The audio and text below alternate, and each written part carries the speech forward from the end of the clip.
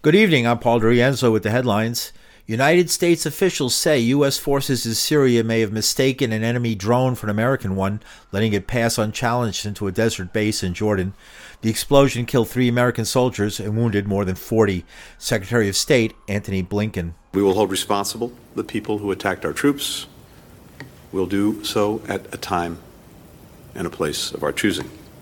As the enemy drone was flying in at a low altitude, a U.S. drone was returning to the small installation known as Tower 22. It struck a trailer where troops were sleeping. Retired Marine and former United States government official Matthew Ho says the attack is probably linked to the war in Gaza. We know the American drones have been operating in support of the Israelis, not conducting attacks or anything, not carrying bombs and missiles, but using their sensors to collect intelligence to help the Israelis find targets. The implication about how this has very much to do with what's occurring in Gaza. There have been more than 160 attacks on U.S. military facilities in Syria and Iraq since the war against Gaza began last October.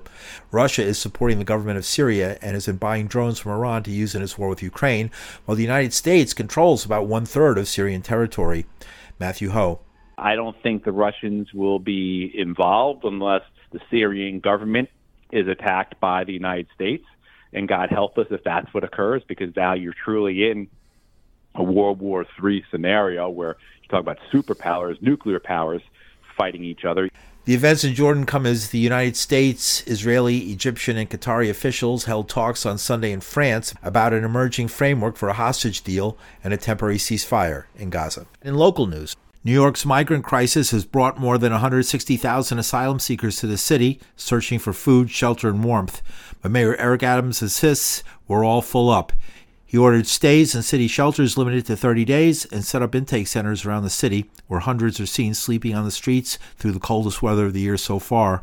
At the former St. Bridget's Church on the Lower East Side near Tompkins Square Park, more than 50 asylum seekers milled about, waiting for an opportunity on the cold, rainy, slick sidewalk. Kenny, a migrant from Venezuela, spoke to WBAI. Y comprar ropa y la maleta. The church gave them bottles that they could sell $200 for $10 at the machines, and then that way they could buy jackets and pants to keep warm. He said he had no choice but to make the perilous journey through 7 countries before crossing the border into Texas a month ago. Why did you have to leave Venezuela? Por extorsión y amenaza de las mafias allá. Yeah, the threats of the mafia, of the gangs. Although a skilled worker in Caracas, the capital of Venezuela, Kenny was sent to a farm in the U.S. and paid a meager wage. In Texas, he was working on almond farms. Kenny says he'll take any work he can get. It's been hard for them. They give them that bracelet with the number, and they have to fill out a lot of paperwork and everything, and then just wait out in the street all day for them to give them somewhere to stay. 2 días en la calle durmiendo. In the street, 2 nights in that cold without a jacket. Are you looking for work? ¿Estás buscando trabajo? Sí, yeah. What kind of work? Todos los días. ¿Qué trabajo? Lo que sea. Whatever he can get. And he played a video on his smartphone showing a fight he says broke out at the Randall's Island facility when food ran out. Africano contra latino. There was a fight between the Africans Por la comida. for food. They were fighting for food because there wasn't enough food. Kenny says the journey to the United States was arduous and included riding on the outside of a freight train. Hipotermia y uno que se cae dormido. People were dying from cold on the trains and hypothermia, and people were someone fell and died. Mayor Eric Adams says the growing asylum population is a federal problem that can only be solved in Washington. Earlier this week, New York City Mayor Eric Adams delivered his annual State of the City address to a packed house at Hostos Community College in the Bronx, where he brushed off a heckler. New York City.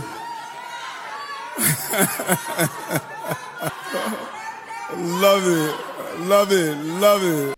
He presented a flashy vision of economic growth and public safety for the city, saying New York would combat hate against Muslims and Jews alike while warning pro-Palestinian demonstrators. While we will always respect the right to peacefully protest, those who violate the law will be held accountable. He addressed the surge of asylum seekers to the city by demanding more opportunity. It is time for the federal government to deal with this federal crisis and make sure we can give them the opportunity. Let them work. Paul DeRienzo, New York.